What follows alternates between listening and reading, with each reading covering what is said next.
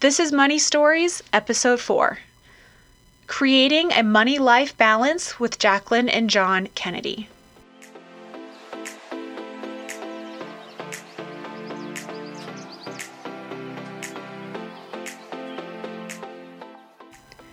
Hi everyone, and welcome to Money Stories, a podcast where I interview fellow Catholics and Christians so we can all learn from their money stories.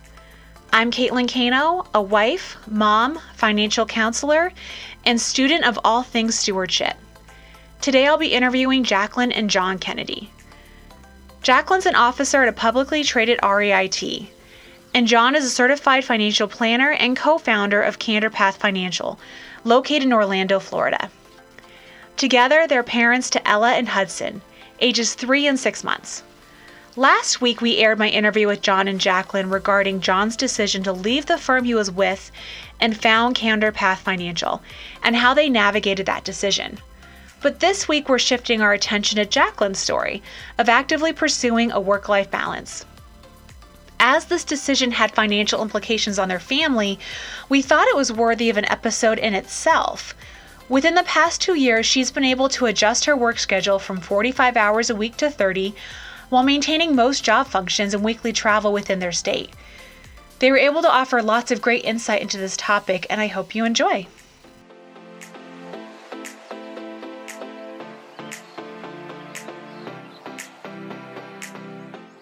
Welcome to this week's episode of Money Stories. Today we are back again with John and Jacqueline Kennedy, and those are their names, John and Jacqueline Kennedy.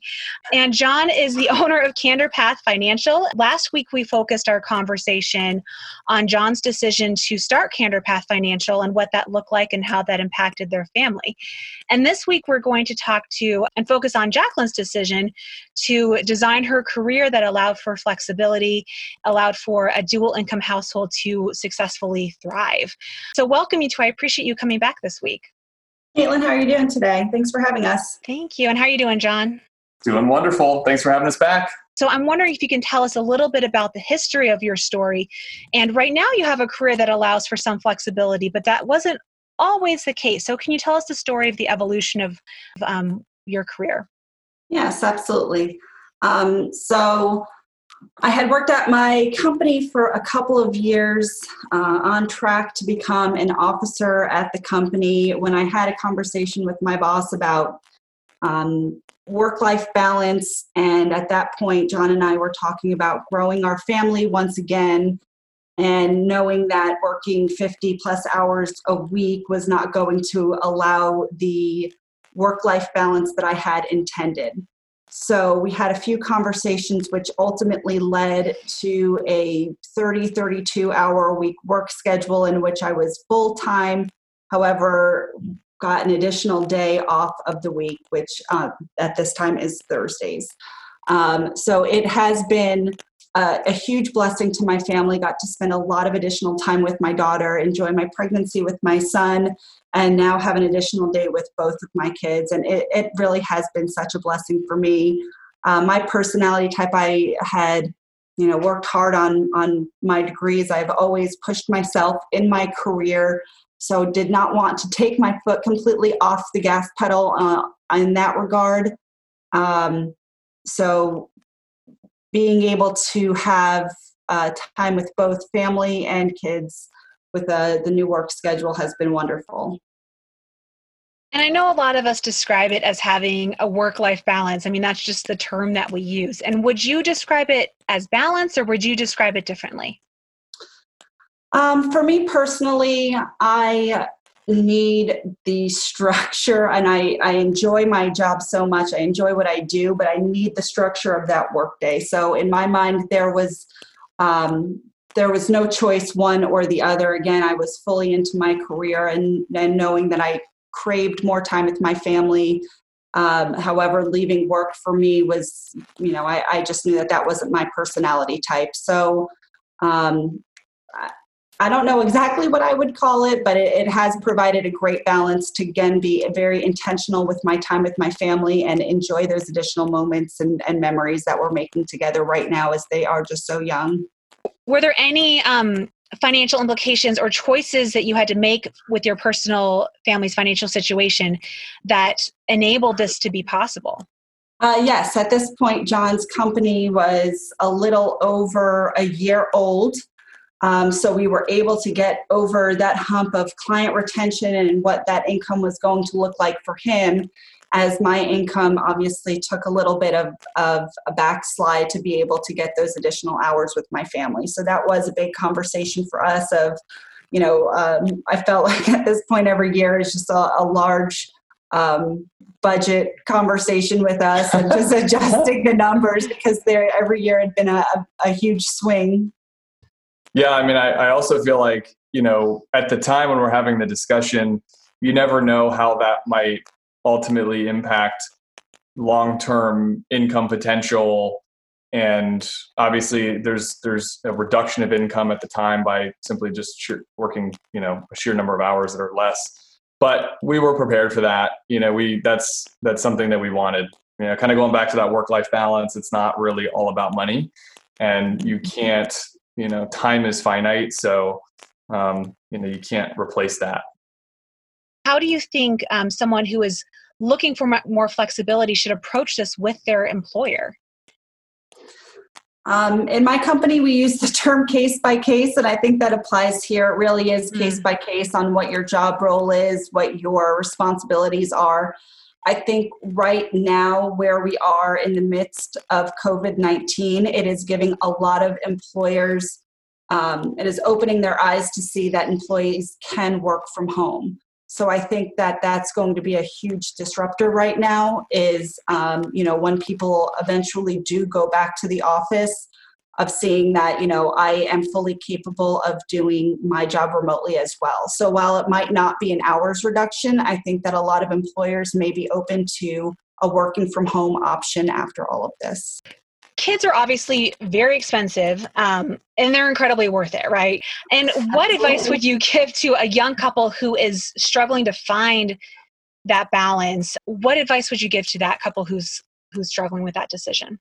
I mean, I feel like I know that's hard because I think each situation is unique and subjective. I mean, if we can get through, for me, I kind of go into like financial planning mode because that's what I do for a living. But, I feel like if we can get through sort of the litmus test of the important fixed expenses that we have to bear each month, and then, it starts to become, as your income grows, it starts to become additional expenses start to become like a needs versus wants scenario. So like for us in our household, the decision to have less income at the time directly to have more time with the kids was really a no-brainer. I mean, we had created a situation where obviously, as I shared in the first podcast, we had enough emergency reserve so that I could start my business in which we didn't necessarily need to tap.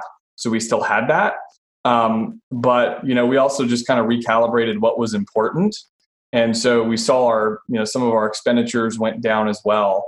And I think with that, it basically softened the blow to realize like, well, okay, less income, is okay because we can actually spend less and still enjoy our family time. And so I recognize that that's subjective. I mean, that's difficult. Not every family, each family's situation is different, but that's kind of, I think, how we looked at it. Would you agree? Yeah, absolutely. And I also think that there are other ways because prior to, talking with my employer and reaching out regarding, reduced hours and change of job scope, we were doing other things to kind of prioritize family time. And then have in turn after jumped back into those tasks. So for example, we would hire a lawn service to do the lawn or cut the shrubs. So we had that additional time with the family. And so knowing that we were going to have the reduced income from my end, we started having to do those things again. So we were just finding ways that we were trying to have family time and get some of our time back, which was ordering groceries or food or lawn care or pool care or things of that nature. So I think with some families, those sources that we had additionally tapped into could be options for some other people if they're not able to reduce their income, but maybe outsourcing some of those home tasks that could allow more time for family as well. We have a pool. We don't have a pool, that's one of those needs versus wants conversations that we've had. Right. That's another podcast for another day, right? That's right. Great. So going into that, what kind of financial habits, did you have to take on new financial habits, or did you have habits in place that let you maintain a certain lifestyle while still working towards and flexibility and your goals? I'm assuming we have goals to get towards retirement and goals to save for children's college. What habits do you have in place that let those things be possible? Yeah, we've always really attempted to save 20% of our income, and recognizing that that's an aggressive number, always kind of knew that if push came to shove, that percentage could be reduced if it needed to. So that was like another layer of buffer, which gave us some confidence.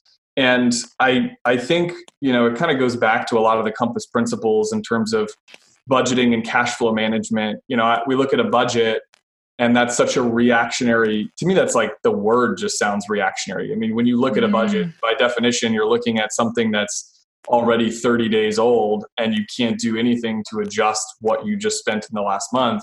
The best you can hope for is, okay, well, we'll do better this month. So we really, have instituted a lot of systems in terms of just our cash flow management to make sure we're spending within, the weekly bucket that we allot for one another for dining and groceries, stuff like that. So I would say double downing on is that a word? Double downing? We'll make it a word. Doubling down on the discipline is really, really critical. And it would be easy to be distracted by work, by personal life, by everything going on to not do that. Cause like people have a tendency to sort of ignore and not look at the thing that they're not necessarily good at. And so, if that ends up being a weakness for someone, then it's just even easier to kind of push that under the rug and say like, oh, well, we'll do that next month. We'll look at that next year, New Year's resolution, we'll get a better budget or cash flow system in place. But the problem is the more you ignore it, then just the worse that compounds, and then that could, for a lot of people, look like credit card debt accruing and things not getting paid on time. And so really having good accountability there and having a good discipline, you almost have to, it forced us to lean into that even more than we already do. And we're, I do financials for a living, and so does Jackie. So we're kind of finance geeks like that. Those plans are just going to be what you default to rather than, rising to the occasion. Yeah. I mean, it evolves over time. And I think we all, sometimes you have to learn from past mistakes to realize, okay, this was too painful. We need to make sure that doesn't happen again. We don't get surprised by a bill or something. But I will say that knowing at the moment, it's a really empowering feeling to know we could turn on a disaster budget tomorrow and, effectively cut out all of the expenses that we certainly don't need, again, going back to like needs versus wants, and be able to adjust in real time to, the situations of life, whatever that may call for. Thank you so much for you guys for talking today. And Jacqueline, I really appreciate you sharing your story about shifting your career, I guess would be the term, to be a little bit more flexible, and the decisions that came along with that and the financial habits you guys took on to allow your family to have work-life balance that work for you too. Absolutely. Thank you for having us on. Thanks so much, Caitlin, for inviting us on your podcast. All right. Thanks.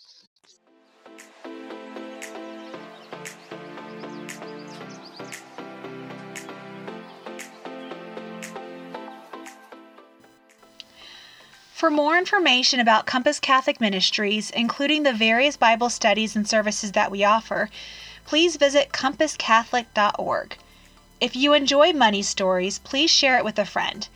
You may also like Compass Catholic's other podcast, Manage Your Money God's Way, available wherever you get your podcast. If you have any comments about today's show or suggestions for future shows, please email us at info@compasscatholic.org. Thanks for listening, and God bless.